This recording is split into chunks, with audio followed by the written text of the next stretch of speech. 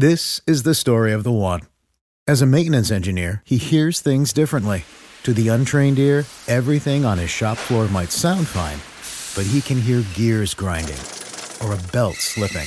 So he steps in to fix the problem at hand before it gets out of hand. And he knows Grainger's got the right product he needs to get the job done, which is music to his ears.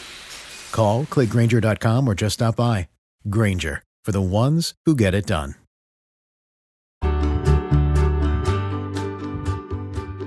Hello, everyone, and welcome to the Your Village podcast, Parenting Beyond Discipline, the place to learn about all things parenting and get your questions answered. I'm your host, Erin Royer.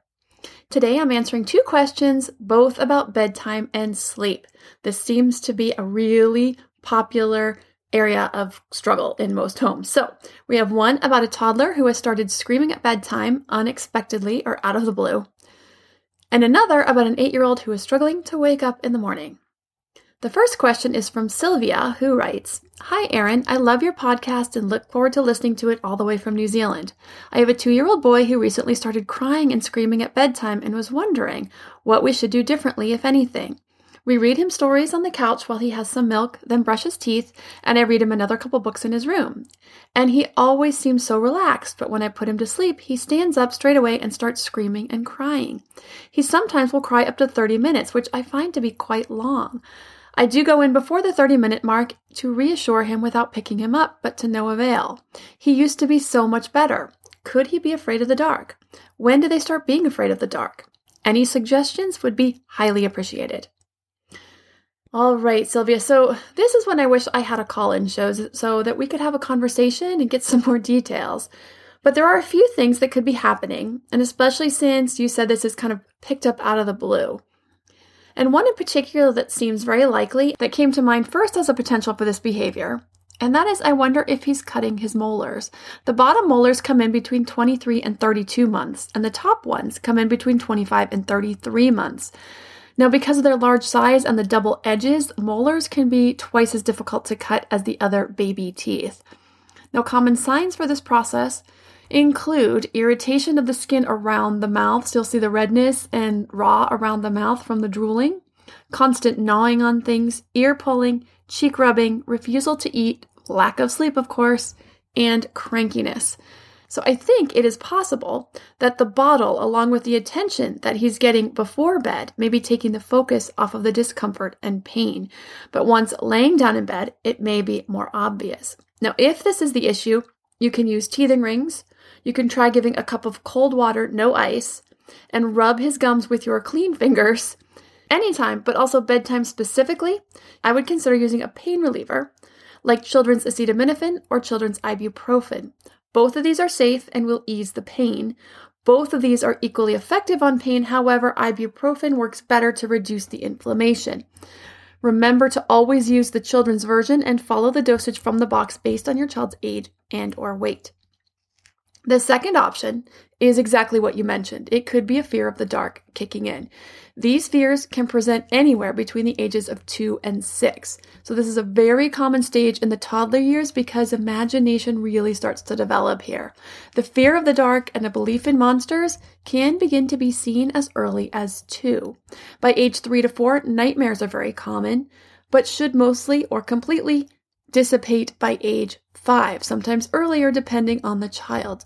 Now, it's hard to know if anywhere, your son may have picked up on any of this, but kids just seem to have a common fear of monsters at these ages. So here are some things you can do about that. Limit TV, particularly anything with scary or violent content. This is a really important piece because it can and usually does elevate the imagination and these fears. What may seem benign to you can spark imagination in toddlers.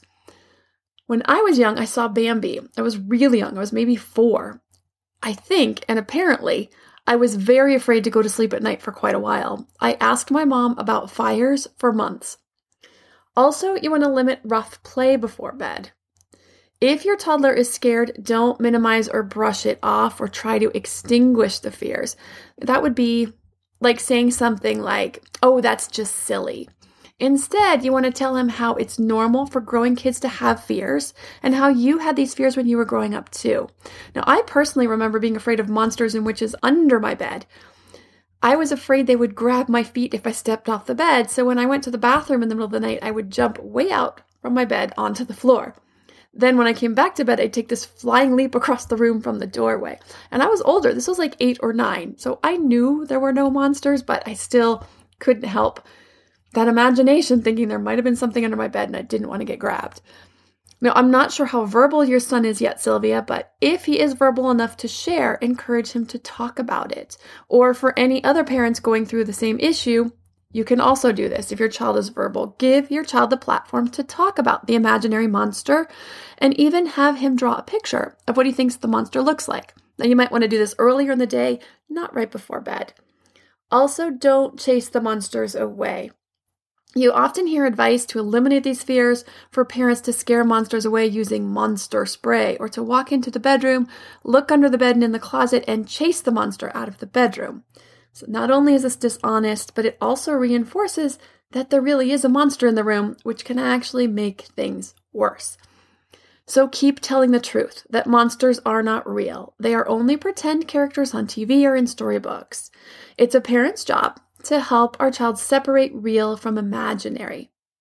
You can also install a light with a dimmer, so you can control the light to a greater degree than you can with a lamp or a night light, because sometimes those night lights just aren't bright enough, and then they want that overhead light on, which is really bright, not great for falling asleep, or if they wake up in the middle of the night, might make them wake up more than they normally would. So a light with a dimmer can take care of this. When our kids went through this, one of them went through it big time, and the other two only a little, but we had some nights where he went to sleep with the light on almost full blast, or we'd get up in the morning and he had turned it on full blast at some point in the middle of the night. But as long as he was falling asleep and feeling safe, that was all that mattered, and you can work your way back to moving the light lower and lower over time. Lastly, know it's a stage. It can take some time to get through, and you will still have some bumpy bedtimes and even night times. But with these tips, it will help you understand the stage better and make the nights farther and fewer between. This episode is sponsored by ByHeart. ByHeart is an infant nutrition company whose mission is simple: make the best formula in the world. Using the latest in breast milk science, ByHeart created a clinically proven, easy-to-digest infant formula that's made with organic, grass-fed whole milk, certified clean ingredients, and features a patented protein blend that gets closest to breast milk. Our blend includes the most abundant protein found in breast milk, alpha-lac, as well as lactoferrin, the #1 protein found in colostrum, along with broken down, partially hydrolyzed proteins. ByHeart is an easy-to-digest formula. In addition to its patented protein blend, our formula includes prebiotics and an 80-20 whey to casein ratio like in early breast milk, which is tailor-made for a newborn's digestive system. ByHeart is the only U.S.-made infant formula to use organic, grass-fed whole milk, not skim. Curious about ByHeart? Redeem your welcome offer at byheart.com/podcast with the code PARENTING for a limited time. Additional terms and conditions apply. Our bodies come in different shapes and sizes, so doesn't it make sense that our weight loss plans should too? That's the beauty of Noom. They build a personal plan that factors in dietary restrictions, medical issues, and other personal needs so your plan works for you. Noom doesn't restrict or shame when you want to treat yourself. Their flexible program focuses on progress instead of perfection. You don't have to give up carbs or anything. And with their daily lessons, you can learn something new about your food choices every day. After just a few days of using the app, I learned how to recognize cues for overeating and how to choose the right foods to feel full. Stay focused on what's important to you with Noom's psychology and biology-based approach. Sign up for your trial today at Noom.com. That's Noom.com. And check out Noom's first ever cookbook, The Noom Kitchen, for 100 healthy and delicious recipes to promote better living. Available to buy now wherever books are sold. The next question is from Sharon. And she says, I love your podcast and I really get a lot of good out of your website, having the transcripts from the episodes so I can go through them and highlight specifics more important to me. So please keep adding those. My question is in regard to my 8-year-old daughter who is a wonderful and funny kid. However, she is always a monster in the morning. Even with her setting her own alarm clock, she snoozes it repeatedly and is almost downright mean when I go in to get her out of bed. We are trying so hard to get her to bed at a good time for her. She usually sleeps 9 to 10 hours, but it's a struggle. I'm assuming she may be one of those kids that needs 11 to 12 hours, but it seems almost literally impossible to get her to sleep, let alone in bed at 7, when everyone else in the house is still up, still at sport practices, and still light out. Such a price to pay, though, when morning rolls around and we deal with another rushed, stressful, and power struggle morning. Help. P.S. Believe it or not, she's awesome at any other point in the day. Actually, Sharon, I do believe it. I'm sure she's amazing most of the time. So let's talk about sleep for kids in this age range. Just like you mentioned, there is a range of need for sleep. For kids 7 to 8, the range is 9.5 to 11.5 hours of solid sleep per night. Like you mentioned, your daughter may just be one that needs closer to the 11.5 hours, but you also said she's getting 9 to 10 hours at this point. So if it's 9, she isn't even meeting the low end of what is needed for her age. So work at least to get this consistently to 9.5 to 10 hours every night and then see how she does. Then if needed, you can move forward from there. You may just find that if she's getting this, or even you get her to 10 to 10.5 hours, then this issue could completely go away or be much improved. So first, I would keep a log for a week or two and just see. And this means asleep, not just in bed. So some kids will fall asleep within 5 minutes. That's my 7-year-old twin. Boy, he's out almost the second he hits the pillow. My older son needs a lot less, so he reads in bed for 30 minutes before he falls asleep. And even with that, he ends up getting anywhere between 9.5 and 10 hours a night, and that's fine for him. But you want to start the sleep log when she's asleep, not when she's in bed. So keep that log for a week to 2 and see how much sleep she's really getting. And when it comes to calculating the bedtime, you want to start with the wake-up time. So for us, it's 7 a.m. If a child needs to be up at 7 and is asleep by 9, that's 10 hours. That's not bad. But if she's getting a consistent 10 hours every night and she's still cranky, then you'll want to move this back and start bedtime at 8 so that she's hopefully falling asleep by 8:30. Do this for a couple of weeks and see how this does for her. If she seems like she needs more, you can move it back again, going up to 7:30 and to sleep by 8. Now, you mentioned it's hard when everybody else is still up or at sports practices, so I'm going to guess she has older siblings. So I'm suggesting working on this earlier bedtime, one, as an experiment to see if it makes things better for her so that you guys can know. Now, with this experiment, it's going to mean some commitment to this process. So what can be done? Room darkening shades. I know this only means that the room is dark, not your part of the world at 7:30 p.m., and that can be a little tough, but I think it's an important experiment if you want to see if more sleep will fix this, or at least improve the situation. So in order to work on this, you'll need to commit to getting her up to bed at whatever time you're working towards moving the bedtime back to. So let's say it's 8. Have the rest of the household buy into this as much as you possibly can. So everyone comes inside and it's quiet time in the house. We're reading, doing homework, or chores. So she doesn't feel like she's missing out. If everyone else is out on the street riding bikes and she has to come in for bed, that won't go over very well, and that certainly isn't fun. If there's another child still at a sports practice, can one parent pick up that child or stay at the practice while the other is at home to support the earlier bedtime? Can you trade with a teammate for drop-off at home? You want to try to problem solve that so you can get there and be home for that bedtime with her. Now, when our 9-year-old has a late practice or a game on a weeknight, I usually take all the kids, but then my husband will swing by and pick up the younger ones on his way home from work. Or one of us will leave early with the younger ones to get them home to bed. So see what you can figure out with these options to allow her to get to bed on time. Now, when we put the younger kids to bed, our older son is allowed to stay up and do something quietly, like read. So our other kids don't feel like they're missing out on anything. Oftentimes, he just comes up and does so in his room since everyone else is upstairs. He doesn't really want to stay downstairs by himself sometimes. But these are some ways you can try to work around setting up some quiet time so that it's not everyone else downstairs chatting and laughing and having a good time while she has to go up to bed.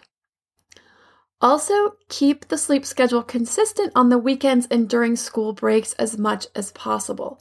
I know this isn't always easy or nearly as fun, but if this is a struggle during school days, it's best to keep this consistent, and that means keeping the early bedtimes during non-school nights. because you want the body to stay on that rhythm of feeling tired earlier in the evening. If it gets pushed, then you easily get onto that cycle where the body isn't feeling tired or able to fall asleep until later because it's sleeping in later on the next morning. And then the mornings when you do have to get up early are a challenge. If you do push the sleep schedule, especially during the summer months, be sure to start moving it back at least 2 weeks out before school starts again, in 15-minute increments every 2 to 3 nights. So if summer bedtime is 9 o'clock, then 2 weeks before school starts, bedtime starts at 8:45, and 3 days later, you can move it back to 8:30, etc., until you get the bedtime you want or need for the school year. Also, how much or for how long is she using the snooze button? If it's too many times, then she's better off just setting the alarm for the time she needs to get up. And yes, that means a parent probably coming in and getting her up, but we're usually better off getting another 30 minutes of uninterrupted sleep than being woken every 5 or 10 or even 15 minutes during that snooze period. So consider changing the alarm wake up to allow her the full amount of rested sleep that she can possibly be allowed. Then also, what's just as important as the length of sleep is the quality of sleep. So I'll give some guidelines for ways to support quality sleep and to troubleshoot if you think quality of sleep may be the issue. So the guidelines for bedtime, 1 to 2 hours leading up to bed, no rough or stimulating play, and no screen time. Research shows that lights from TVs, computers, phones, gaming consoles are stimulating to the brain and can make it much more difficult to calm down before bed. And actually, phones and tablets are the worst about this. So if she has access to a TV, a tablet, a computer, or a phone, make sure these are off and put away 1 to 2 hours before bed. Also, the recommended bedtime for preschool and elementary age kids, believe it or not, is to shoot to have them in bed by 7 to 8 p.m. So believe it or not, an 8 p.m. bedtime, while it may not be the norm, is what's recommended by most child development experts, including pediatricians, for kids in elementary school, especially in these younger elementary school years. Then lastly, it's also important to understand the difference between a sleep problem and a sleep issue. A sleep problem is behavioral. This is kids who won't stay in bed. They keep getting up out of bed. They're going to sleep too late. They're frequently waking up in the middle of the night, unrelated to a sleep problem, which I'm about to go into. So if they're waking up in the middle of the night, but it's not because of a sleep problem, these are the things that can be changed with behavioral interventions, which is everything that I just covered. Moving the bedtimes earlier, making quiet time before bed, getting rid of the screens before bed, or any rough play. Those are what will fix the sleep problem. Now, a sleep issue, on the other hand, is an underlying physiological issue. These are rare, but they do happen. Things that fall into this category that may affect sleep are snoring. Kids may breathe loudly while sleeping, but they should not be snoring. Sleep apnea is when someone stops breathing for a few seconds at a time while sleeping, and this can be a big disruptor to quality of sleep. Rocking oneself or headbanging to self-soothe at bedtime. Restless sleep. This actually means a lot of tossing and turning. You'll see sheets kicked everywhere, pillows, stuff everywhere. This is restless sleep. Or kicking a lot during sleep. Ongoing difficulty with waking up after a full night's sleep. If your child is regularly getting the amount of sleep recommended for his or her age and frequently is having issues waking up, then this is a sleep issue. And maybe being caused by one of the things I just covered, the snoring, the sleep apnea, the restless sleep, etc. So this is why I said to keep that sleep log. You want to know how much sleep she is really getting throughout the night. And if you see she's getting 10, 10 and a half, 11 hours per night, and she's still super cranky in the morning, then you may be facing a sleep issue and you want to talk to your pediatrician. You may want to consider asking about getting an evaluation at a sleep clinic. But before going to this level, again, you definitely want to know how much sleep she's getting by keeping the record and working on that bedtime to give her ample opportunity for a full night's sleep ongoing for several weeks to a month to see if the issue persists. For any parents out there who have other bedtime or nighttime issues, you can see the class on toddler sleep on the website at yourvillageonline.com. If you have a parenting question you'd like answered, you can send an email to podcast@yourvillageonline.com. Thanks for listening and see you next time.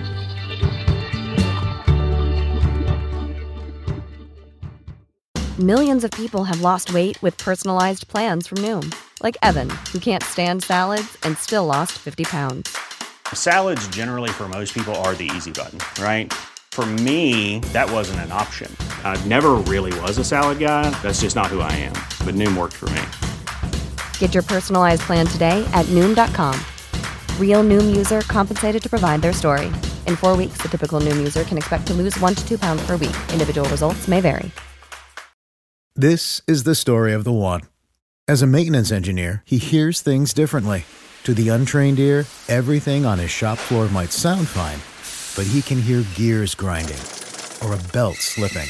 So he steps in to fix the problem at hand before it gets out of hand. And he knows Grainger's got the right product he needs to get the job done, which is music to his ears. Call, click Grainger.com, or just stop by. Grainger, for the ones who get it done.